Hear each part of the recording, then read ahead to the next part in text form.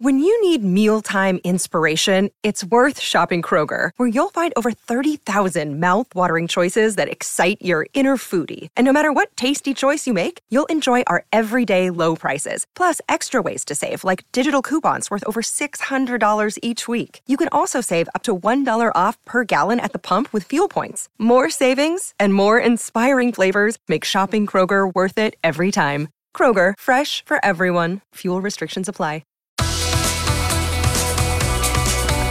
Live around Australia on SEN, welcome to Off the Tee, talking all things golf with Nick O'Hearn and Sam Hargraves.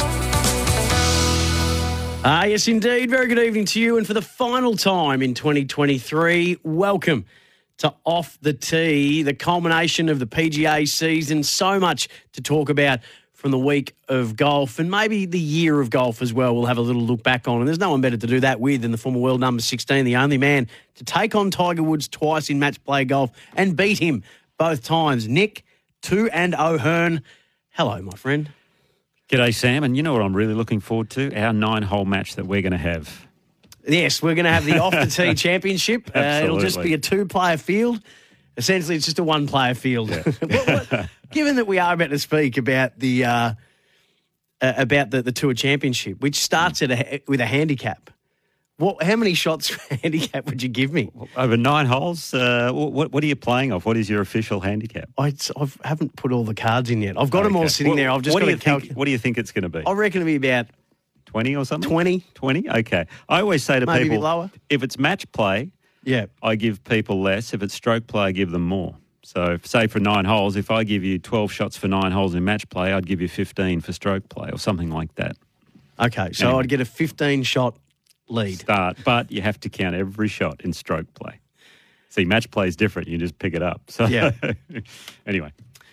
All right. Well, we'll think about it. Yeah. I mean, I think you're still probably winning by 15 shots, but I appreciate the 15-shot buffer. Well, what a year it's been, and from a PGA point of view, this is how it culminated: the Tour Championship at Eastlake in Atlanta. He's the season-long victor.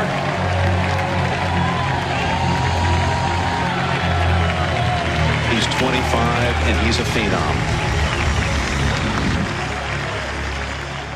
I'll tell you what, it was pretty special walking down 18 there with all the people with I believe a 5-shot lead. So that was pretty cool. First person you called or going to call? I haven't had time to be on my phone. I don't even have it in my pocket, but I'm sure I'll call either mom or dad. One thing you learned from this season? Spin loft. Best shot of the season? Holding one at Bay Hill was pretty cool. What hole is that? Number 7 with a 7-iron. That was pretty sick. How else are you going to celebrate this big win? Kind of just looking forward to hang out with my friends and my team here for the night, and then fly back to Stillwater and just relax and hang out with the guys on the team and just put my feet up. Everybody's new favourite golfer. He is the FedEx Tour Championship was the coming of age, the new force in men's golf. Viktor Hovland, 25 years of age, the Norwegian. He franked his BMW Championship winning form. He left the field in his jet wash. He posted a final score of 27 under, a 5-shot win, the biggest win and payday of his career, $18 million US, which makes it $21 million in the last 8 days. That's in US dollars. What can we say, Nick, about not just the 2 tournaments in a row, but the manner in which he dismantled the 30 best players of the PGA season? It was impressive, to say the least. The ball striking... 29, because he was 30. Yep. Yeah, that's true. His ball striking from tee to green has always been superb. I mean, he's one of the best players from tee to green in the world, other than Scotty Scheffler at the moment. But his biggest improvement has obviously been with the short game. He earlier on in the year said he sucked at chipping, and that was an area that he really wanted to improve. And he's done incredibly some amazing work. And funnily enough, through the first 3 rounds, actually for the whole tournament, he led the field in scrambling, which means if you miss a green, If you can get it up and down, the higher the percentage, the better. And he was better than anyone this week. And I'd be very surprised if he did it in any other tournament where he led the field. Admittedly, there's only 30 players as opposed to 100, but still, you've got to have a great short game. And what was fascinating, the final round, he's got the 5-shot lead over Xander Schauffele. Or was it a 6-shot lead? I can't remember, but... 6. 6, yeah. Going into that final round, Xander came out firing and Hovland did not blink. I mean, he put together a 4 or 5 under front 9 and Schauffele did the same. And then there was a big turning point on the 14th hole where the lead had gotten back to about 3. Hovland didn't hit a good chip. Holes a 25-footer for par, and Schauffele doesn't make birdie. It could have been a 2-shot swing there, and that would have made it a 1-stroke ball game. But he kept that 3-shot buffer and then ended up birding the final 3 holes, and it was just so emphatic. Anytime the door was slightly ajar for Schauffele, Hovland just shut it. Yeah, I mean, he had 30 on the front 9 going out, Xander Schauffele. He had an 8 under for the day. You've always said it is harder to hold a lead than chase a lead. He threw everything he had, his very, very best. And it would have been good enough to beat anybody, I think, except this guy. And you're right, we always talk about there's the shot, there's the one, and you're right, that was the putt on 14. And then he just went on a tear to finish it off. And you speak about missing piece. He was asked about that. What was the missing piece for you after the win? I'm very hard on myself, and I felt like even though I had the game to compete, I never truly believed it. But after I had a couple of nice finishes in those professional events as an amateur, I started to believe a little bit more. I came out on tour. I got my card right away and kept on just putting up good finishes. And that's when I kind of believed that, man, I don't have to play my best game and still be up there and still be really competitive. But at the time, I didn't have all the tools. And ever since then, I've just kind of improved all the time. I've just gotten better and better every single year. And with that comes the belief, and I feel like the belief was the last missing piece. So the belief was the last missing piece. He said he didn't have all the tools. He said earlier in the year, as you pointed out, that he sucks at chipping. He's gone away and done a power of work on it. The bloke that he did all the work with was actually interviewed about his chipping. Joe Mayo had this to say about Viktor Hovland's short game. When you're dealing with a player of that caliber, how can you tell me that a player can put a 4-iron on the back of the ball at 105 miles an hour and hit a 4-iron to a flag 250 yards away, but he can't chip the ball? I never accepted that, and he is showing to you now. He had it all along. I just showed him the math, and he's a very, very smart kid, and he understands the math behind a steep angle of attack, so he knew mathematically it was correct. We did not even start short game until Tuesday of Riviera. Tuesday of Riviera was just the first conversation. And then I immediately put in the steep angle of attack moving forward. And he started ripping chip shots off on day one.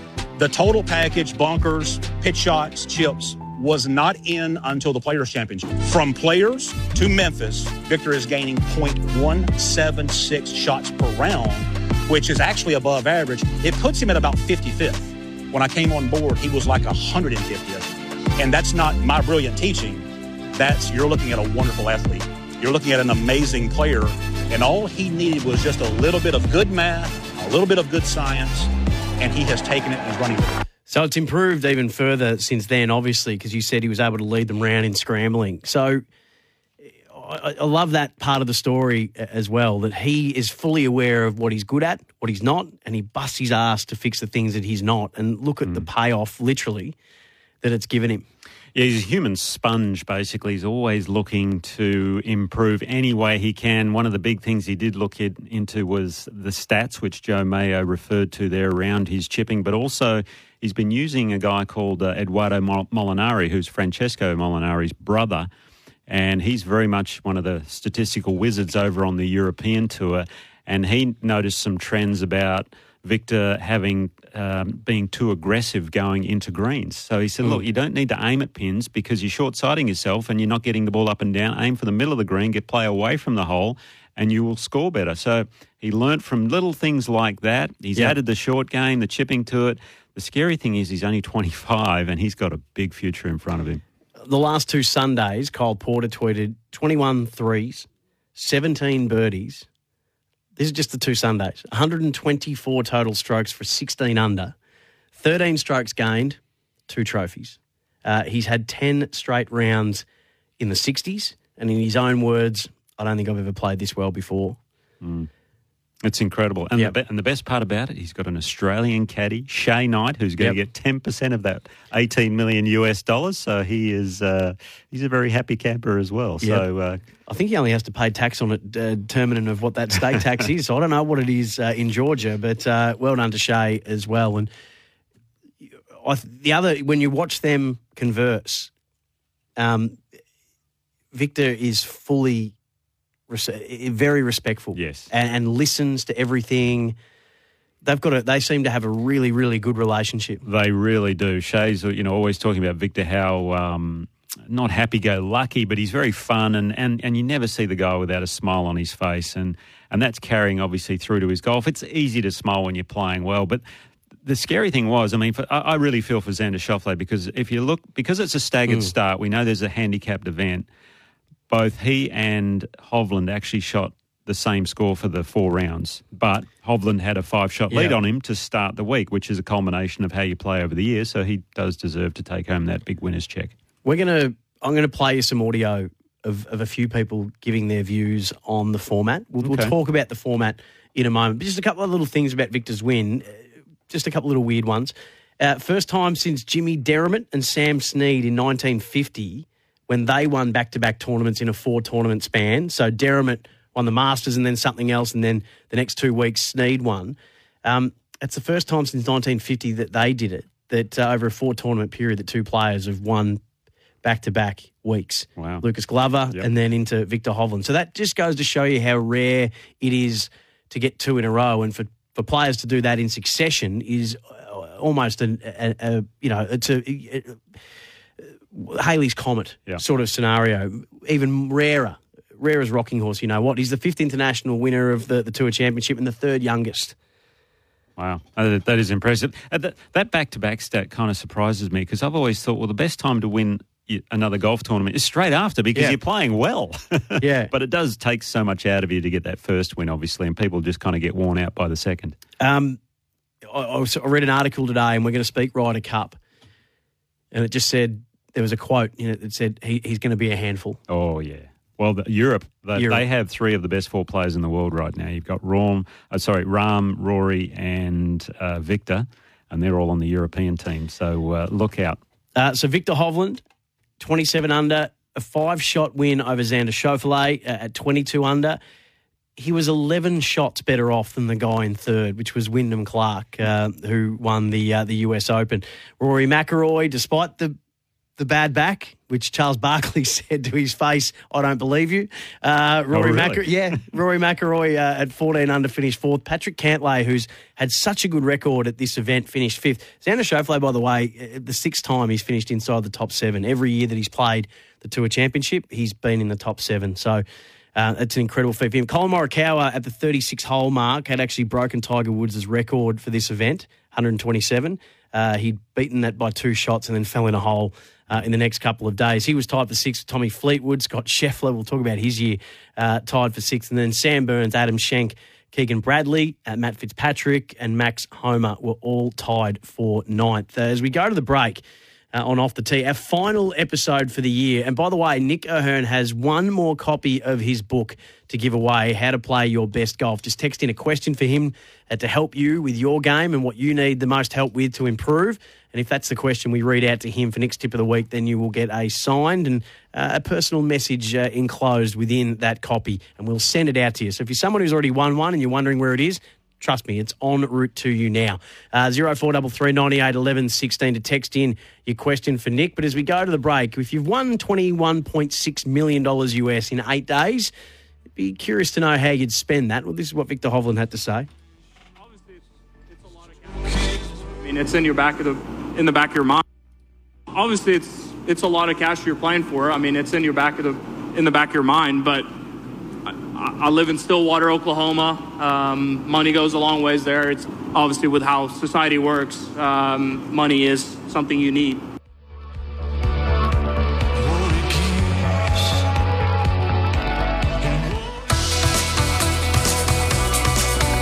Live around Australia on SEN, welcome to Off the Tee, talking all things golf with Nick O'Hearn and Sam Hargraves. I think I've expressed my dislike towards the fact that you can come in ranked number 1 in the FedEx Cup. You can win every single tournament up until this one. You have a bad week, you finish 30th, and now you'll forever be known as 30th in the FedEx Cup this season. I don't think that's very fair. I think this is supposed to be like our most important event all year. It kind of comes down to this moment, and like for people to be like a little bit confused, it's still not a finished product to me in that sense. But I mean, I get it. It's made for TV. It may be more exciting for the fans to have this type of format, but as players, I think it's not the best identifier of who's playing the best throughout the year. But with that being said, I'm starting this week with a 2-shot lead, and I mean, I'm not complaining about it. It's pretty nice. A few of the biggest names in golf as we welcome you back to Off the Tee for the final time in 2023.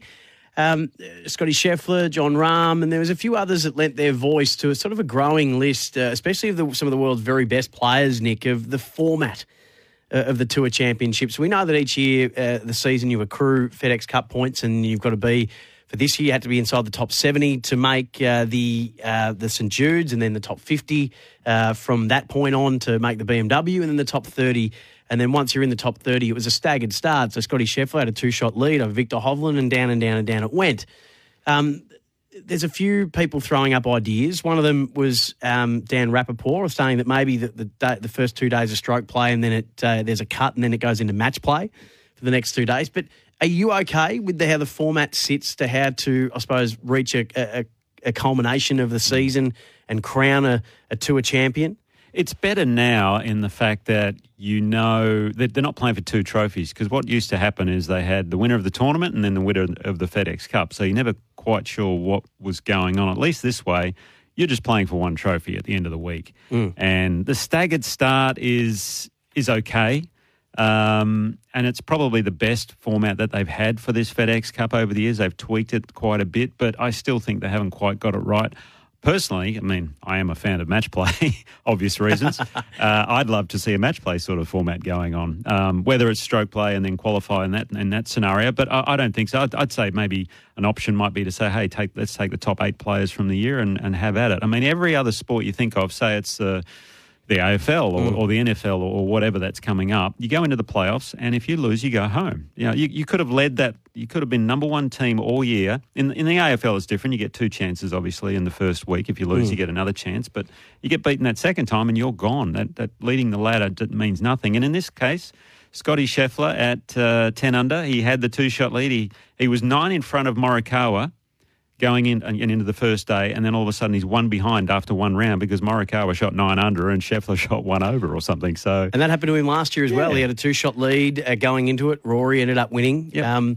So it doesn't guarantee you a win. And at the end of the day, look, they've all made a boatload of money throughout the year. Scotty Scheffler, he's won $26 million this year, so I wouldn't feel too sorry for him. Same with Jon Rahm. They've made so much cash this year, and then they're worried about the FedEx Cup and how it's all planning out. But at the end of the day for them, it's the 4 majors.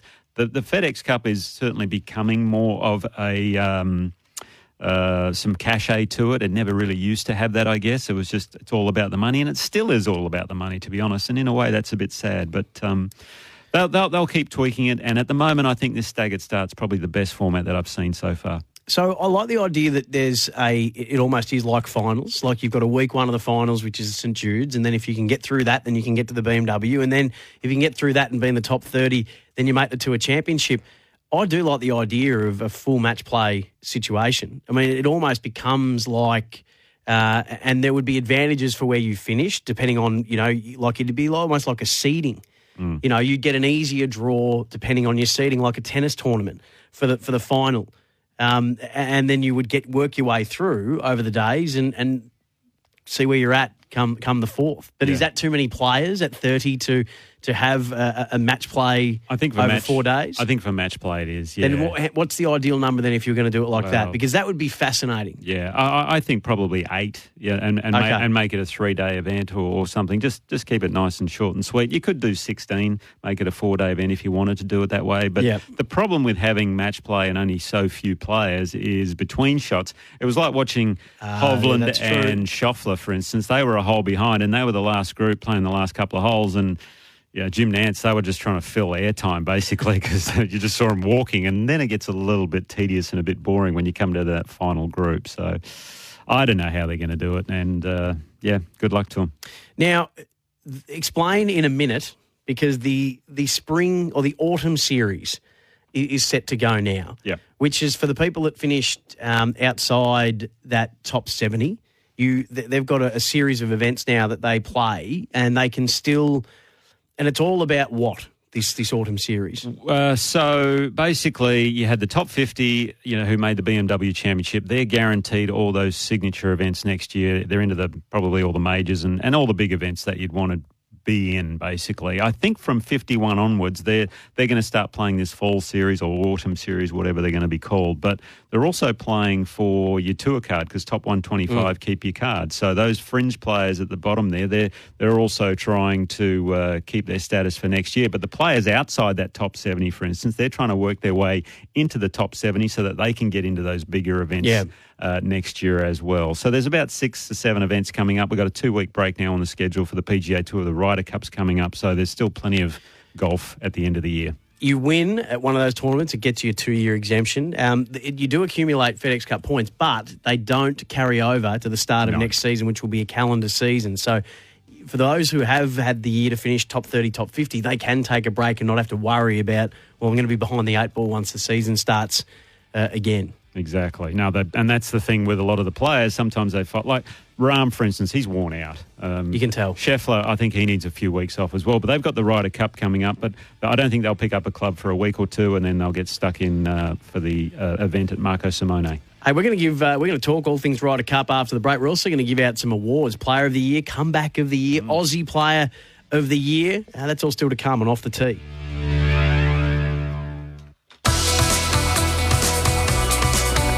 Live around Australia on SEN, welcome to Off the Tee, talking all things golf with Nick O'Hearn and Sam Hargraves. I think if someone came along to any of us on the team and said, okay, we're going to put you out with Victor today, I don't think anyone would say no. Just put it that way. I think 4 balls, foursomes, and it's Victor, but it's also Shea as caddy. They're a great duo, great to get along with. I really enjoyed my day with him on Sunday last week when he shot the lights out. So, the other 11 guys on the European team, I don't think would have an issue if they went out with Victor. Welcome back to Off the Tee. That was Rory McIlroy talking after the Tour Championship, the FedEx. Victor Hovland put everybody in the rear view by 5 shots to claim that win. And now with Ryder Cup just around the corner, Nick, he is the form player going into Ryder Cup, and Europe have, as you said before, 3 out of the top 4 players in the world in Rory McIlroy is number 2 in the world, Jon Rahm, who's number 3 in the world, and Victor Hovland, who's now number 4 in the world. Scotty Scheffler has the world number 1 ranking, and Patrick Cantlay in at number 5. They shape as a scary, scary proposition heading in to Rome on September 29th. Yeah, they certainly do. The Europeans are looking very strong. The top 8, I think, for Europe looks really good. At the same time, the US team, their top 6 are obviously very strong, and then they've got some interesting choices coming up. So if we would go through the automatic picks for the US at the moment, it's Scheffler, Clark, Cantlay, Harman, Homer and Schauffele. So there's your automatic 6. And then they need to pick 6 players, which should come out. I thought it was going to be today, but I think they're going to be announced tomorrow. Zach Johnson. For me, this is who I think he's going to pick. He's going to go with Spieth, Young, Morikawa. They're definite 3. And I have a feeling he's also going to pick Fowler and Justin Thomas. Now, Justin Thomas will be a very controversial pick in the fact that he hasn't been playing that well, but if you're a European, you do not want to be facing Justin Thomas, because him and Spieth in the team format, they're almost unbeatable, those guys. They just gel so well. We spoke about his record, which I don't have the stats up, but we did last week give his numbers in Ryder Cup, and they are far superior to most. Yeah, it is. And then, so Johnson, basically, it's out of these 4 players, I think, who's going to get the last pick. It's either going to be Brooks Koepka, who you'd think would get the pick, because he's a major just missed out. Yep. Keegan Bradley, Sam Burns and Lucas Glover. I don't think Glover will get the pick. For me, it's either going to be out of Brooks or Sam Burns, because Burns is he's a great player, phenomenal putter, which is very important in match play. and he's a great team man. The only thing going against Brooks, obviously, is there's obviously the Live PGA Tour rivalry, but I think if they want to get the PIF thing over the line, they probably need to pick him because it's going to cause a lot of controversy if they don't pick Brooks. And I tell you what, Zach Johnson, he's under the pump in the next 24 hours.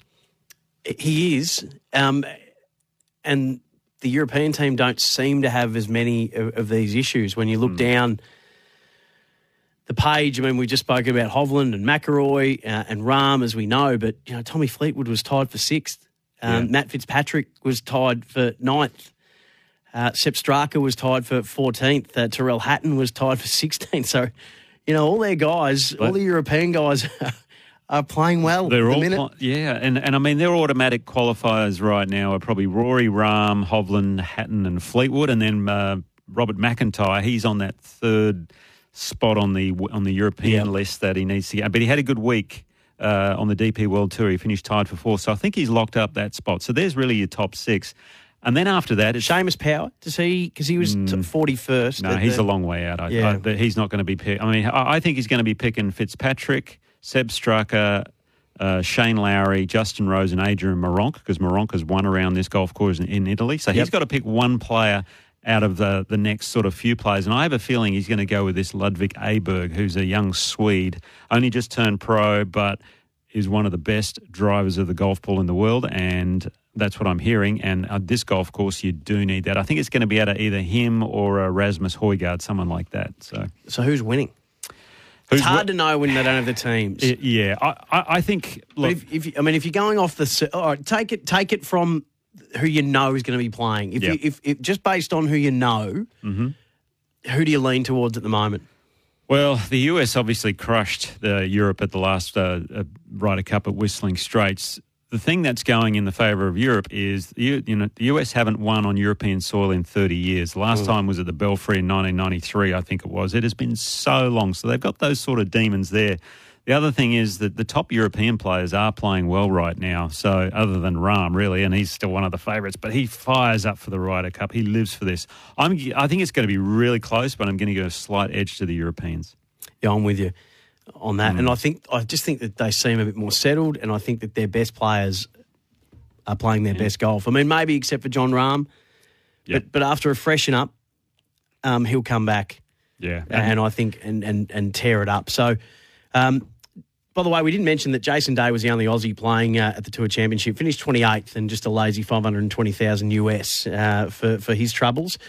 The other big news from an Australian golfing point of view, which we need to speak about at some stage, and all our news on Off the Tee is for Ping Golf equipment, so you can play your best, is that, and it's a great story, is that Cam Smith has confirmed that he will play the Australian PGA at Royal Queensland November 23rd, and the Australian Open at the Australian and the Lakes November 30th. So there was a bit of conjecture about whether he or Jason Day, whose wife's about to go any day now, Adam Scott, Mark Leishman, whether those guys would actually play. We know that Minwoo Lee is definitely coming as well. We think that Lucas Herbert will come as well. Not sure about Cam Davis yet. But that's a huge one that Cam Smith has won 3 times on the LIV Tour this year. They got their first Ripper GC win. He was top 10 at 2 of the majors this year, Cam. And, that's a massive, massive win for the Australian summer. It certainly is. It's great that he's committed this early as well, so it can get everyone fired up for the Australian Open. We're going to have the men and the women playing together again, which is great. They have tweaked the format. I think there won't be a third round cut this time around. There was some complaints from the players about how slow the play was over the weekend, things like that. So I think that they've tweaked that nicely. It'll be a much more streamlined event, and hopefully we can then add Adam Scott and Mark Leishman to the list very soon. So I thought we might do some awards. Yeah. For the PGA mainly, but for because their season's done and dusted now. And I thought our categories could be the Player of the Year, the Rookie of the Year, and the Comeback of the Year, and the Aussie of the Year. So why don't we start with the Aussie of the Year? So the nominees, I should have had all the bells and whistles for this, but we'll rip through it. So the Aussie of the Year. So the nominees for Australian of the Year, all they had to do is just to play some events on the PGA Tour. The nominees are Cam Smith, was top 10 at 2 of the majors this year. Jason Day was second on the Open. He won an event for the first time in a long time this year as well. Cam Davis had some of his best performances in majors, made the BMW Championship for being inside the top 50. And Minwoo Lee, who was inside the top 10 of every one of the majors by the halfway mark, and had his best finish at a major at the Open, I'm fairly sure, or was it the PGA or the US Open? US Open, he had the 5th. Yeah, US Open. Correct. Sorry, it was. He had the tied for 5th. So, who was the Australian Player of the Year? Well, are we taking this worldwide or just PGA Tour? That's the question. If we're going worldwide, well, it's got to be Cam Smith. If it's just focusing more on the PGA Tour, I think it's Jason Day for the way he has really played some outstanding golf. Yep. Ranked, what was he, 120 and got it down into the top 20 in the world at some stage. So I think in that regard it's Jason, but if we're talking all over the world, then Cam Smith's a no-brainer. Yeah, I think I'm with you. Cam Smith is the Aussie Player of the Year. Minwoo Lee, though, is just...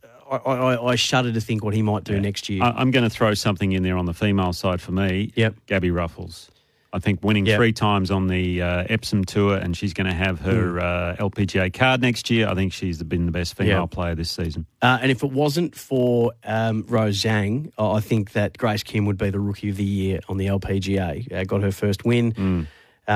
Stiff competition, though, in Rose Zhang. So that'll be interesting to see how that goes as well. The Rookie of the Year... And we don't know a whole lot about a lot of these guys, but did you have a Rookie of the Year that you thought... Not really. Who were the nominees? Well, because I think Rose Zhang, as you just said. Well, that's a good one. That's on the LPGA side. But Eric Cole, the 35-year-old. Yes, that's the guy we were thinking of earlier. I think he's played some outstanding golf, but he's 35, as you say. Yeah, finished 43rd pretty old rookie. for the FedEx Cup ranking. Taylor Montgomery finished 47th. Yes. He got off to a great start. He came off the Corn Ferry Tour last year, hits the ball an absolute mile, and then he just kind of faded mid-season, which was a bit strange, but he'll keep learning. Thomas Detry, the DP World Tour veteran, came over to the PGA. Vincent Norman, and then your man Ludwig Aberg is one of the nominees as well. Yeah, well, I don't think he's put together a great season as of yet on the PGA Tour. I think you've got to go with Eric Cole in that regard. All right. This is the one I'm looking forward to the most. Okay. The comeback of the year. The nominees are. All right. And I'm going to read you out their ranking as well. Okay. Because I think that will help with this. Jason Day, started the year 112th, is now ranked 22nd in the world. The only Aussie to make the 30-man FedEx Cup Tour Championship field. Won his first tournament in a long time earlier this year and had some good results at some of the majors as well. Ricky Fowler, who started the year 103rd in the world, is now 25th in the world. He won his first tournament in 6 years this year and also had some really strong finishes in the majors and was right in the thick of it in the top 30 for the Tour Championship as well.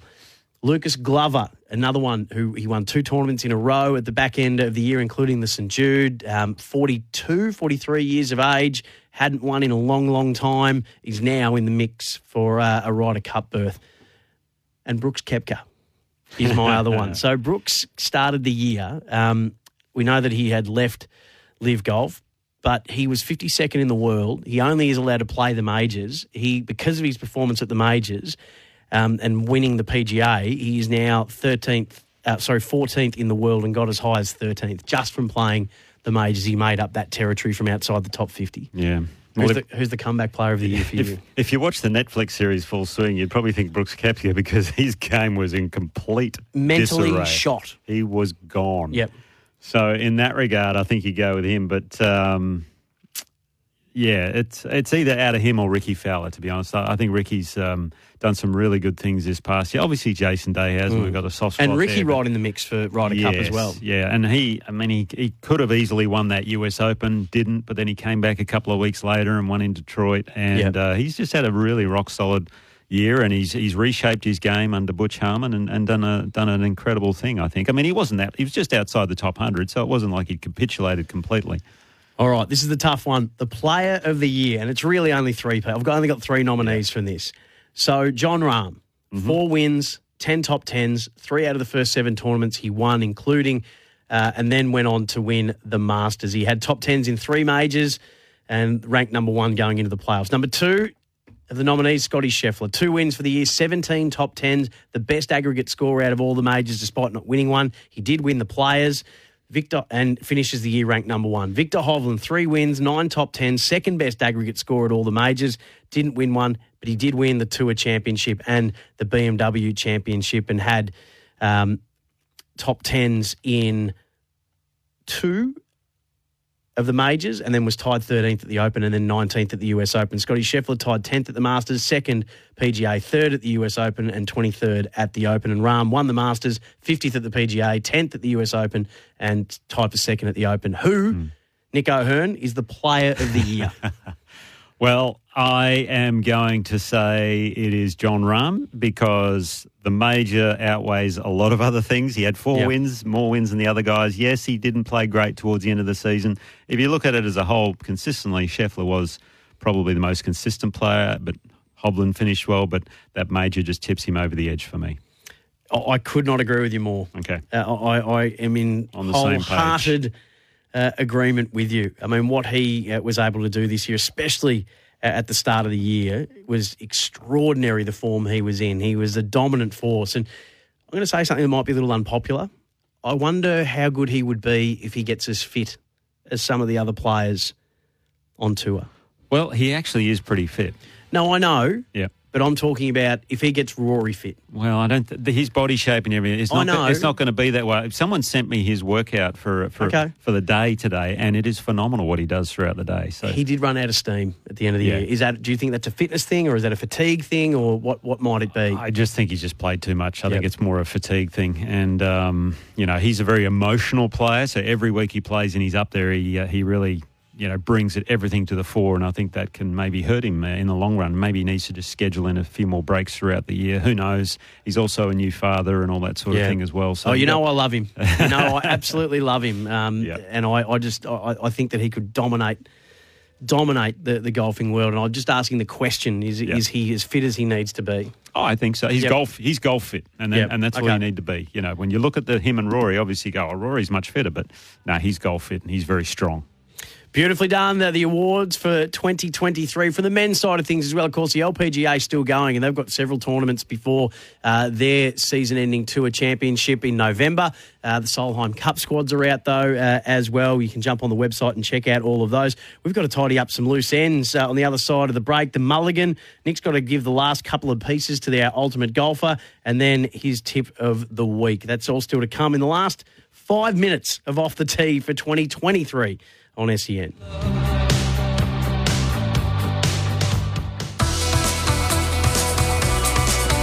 Live around Australia on SEN, welcome to Off the Tee, talking all things golf with Nick O'Hearn and Sam Hargraves.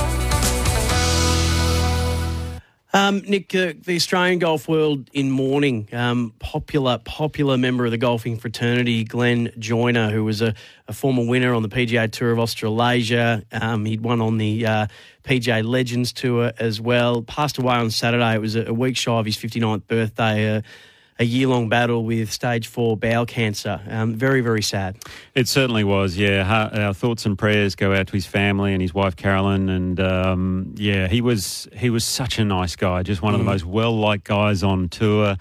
Very, very good player. And, while he was going through chemo and the cancer treatment, he still went out and played because that's what he loved to do. And he was, I believe, put into palliative care a little while ago, but he came home and unfortunately passed away. So our thoughts and prayers go out to the family.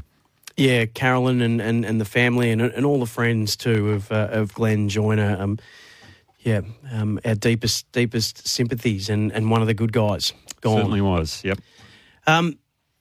Nick, you've been building the ultimate golfer, which we'll get to in just a moment. But do you have a mulligan? Your final mulligan of the year. We should have maybe given the year mulligan, the person for the year that most deserved a mulligan. But this is the weekly segment, the mulligan, where we just find someone who could have used with a take 2. Yeah, there was a good one on the Champions Tour this week. Paul Goydos, he was leading the tournament, playing the last. He was a par 3. He had a 3-foot uphill putt for the win. and 4-putted for a triple bogey 6. Oh, it dear. was horrific, unfortunately. And dear. BJ Singh ended up winning that tournament. So for Paul, who's a lovely guy, he's going to regret that one for a little while. That's the mulligan. Oh, that's tough, heartbreaking. isn't it? That's heartbreaking. Yep. Okay, so we're building the ultimate golfer. Now, I just need to... Have you got... Now, here we go. So here's where we're up to. The ultimate golfer. The drive of Scotty Scheffler. Yes. The fairway wood of Henrik Stenson. Yep. The long irons of the Bear, Jack Nicklaus. Yes. The mid irons of Colin Morikawa. The wedges of Steve Stricker. Mm-hmm. This is the ultimate golfer taking the best parts of the players you think execute this particular club and skill better than anyone. Yep. So that only leaves us... Well, we had chipping. We did Yes. last week. That was Seve. Seve Ballesteros. And we had bunkers. Yes. Who did I give bunkers? I think it was Peter Fowler, right? Was it Chucky? Yes. I think it was Chucky. Was. Yes. And now this week we have the putting and the mental game. So I've made a point where I'm not giving the same, different categories to the one person because you could do multiple in this regard. But putting, I'm going to go with Ben Crenshaw. I played with Ben a few times and the display he put on was just unbelievable. And it wasn't technical. It was all very artistic. He would just walk around. He wouldn't bend down. People talk about him being a great putter, but he was a great green reader, and that's one of the keys to being a great putter is you have to read the greens very well. So Ben Crenshaw is the putting. So what I love about this is that I said to you can only use one person once. That was the caveat that I put on. And otherwise, you could have just said... And I love that I think I know where this is going. So all of those things are great. Yes. But what is the most important club in every golfer's bag, Nick? It's that 15th, the one between the ears, the mental game. Right. And who are you taking the mental game and the mind of? Well, it's got to be Tiger Woods, hasn't it?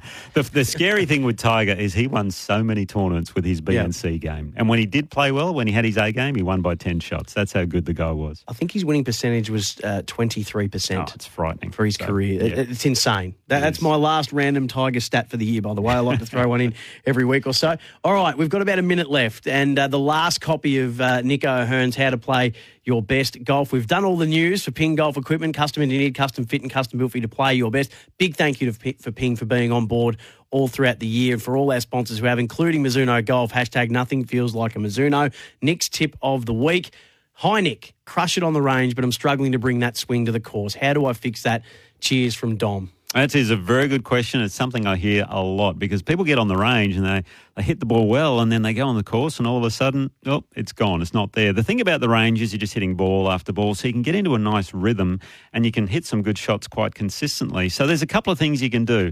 You can do some randomised practice where you don't use the same club twice in a row. You maybe hit your 7-iron and then you go to your fairway wood and then you go back to your wedge and then your driver. It's almost as though you're playing the course. Another way to do it is also to play a game on the range where you put yourself under a bit of pressure, work on your pre-shot routine and have a target, and you have to achieve something because on the course, every shot you got to achieve a result. Whereas on the range, you just hit into this open space. So try and put yourself under a bit of pressure and you can take that out onto the course. It is all in the copy of the book, How to Play Your Best Golf, which is coming your way. So we will get your details, Dom. We'll send that out to you, the last copy of the year. Thanks to everybody that texted in. We'd love to give you all a copy, but we just can't. Nick, Mizuno Golf, find it near a stockist or fit at MizunoGolf.com/au. It's all on the podcast, mate. It's been great to spend the season with you. Yeah, can't wait to have our game too, Sam. Looking forward to it. Absolutely. Hey, until next time, happy hitting.